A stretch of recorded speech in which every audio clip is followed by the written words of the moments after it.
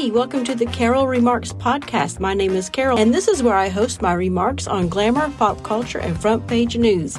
Let's get right to it. Hello and good morning. So we have quite a bit of stories to bring to you. We're going to get right to it, as the intro says. But first I need to go to my X profile because that is where I put out everything. All right.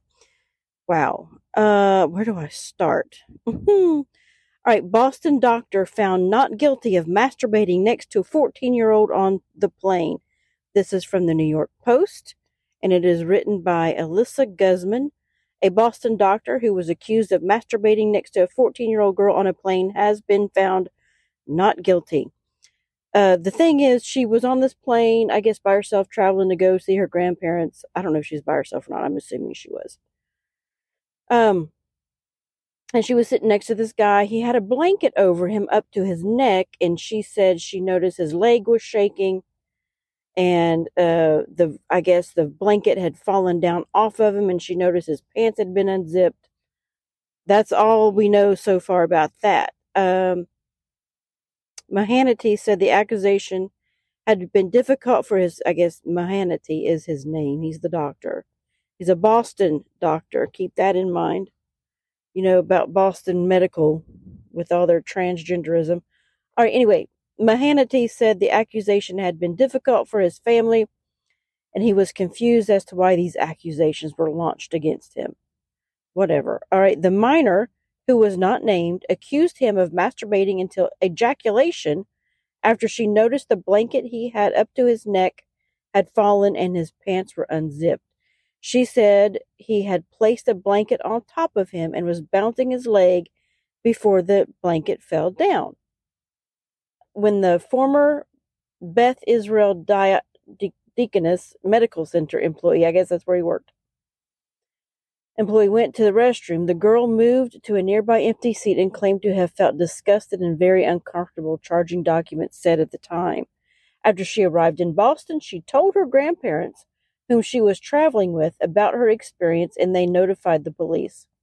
Mahanati, however, said that the dozen passengers around them and the flight attendant who were serving passengers never acted like anything was wrong during the time frame. The girl accused him of self-pleasure. After being indicted in September, the doctor opted for a bench trial, meaning he handed his case down to a judge and not a jury. He faced up to 90 days in prison and a fine of $5,000, blah, blah, blah.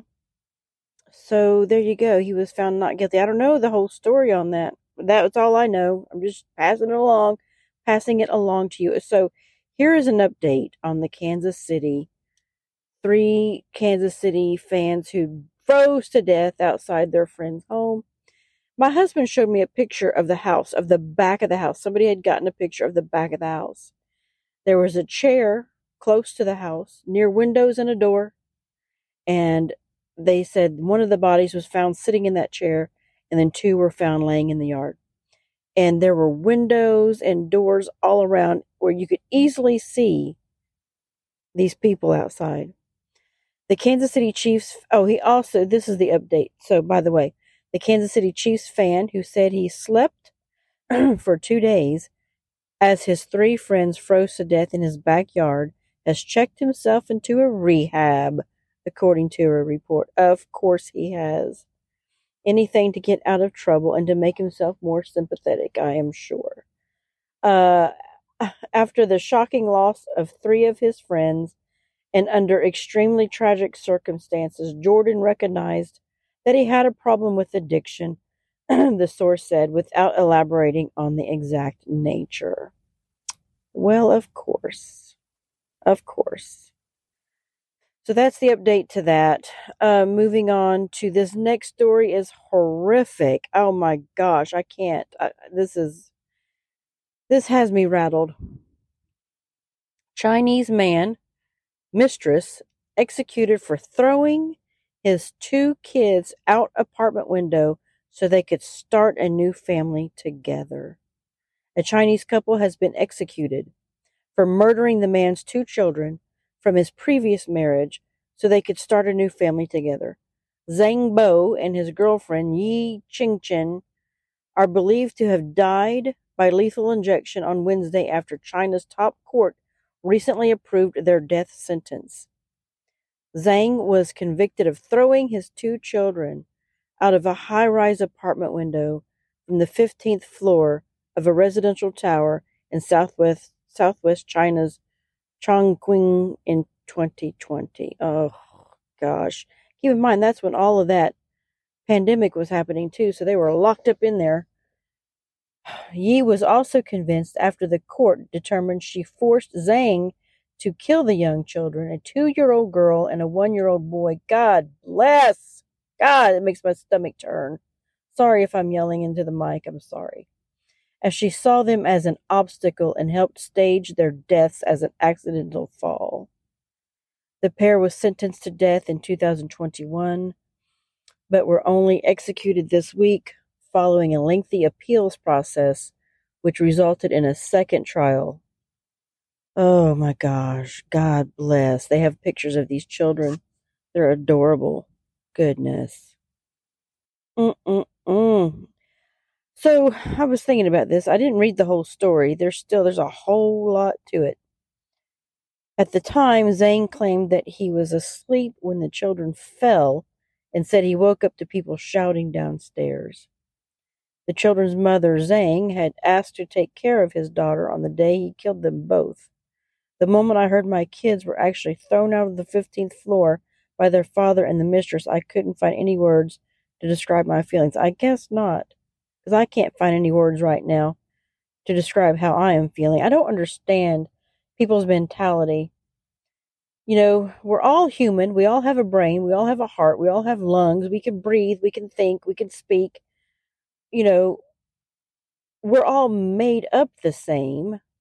But what gives a person that thing that would make them act like this? It reminds me, though, when Mike Slater talks about all human beings are really bad people.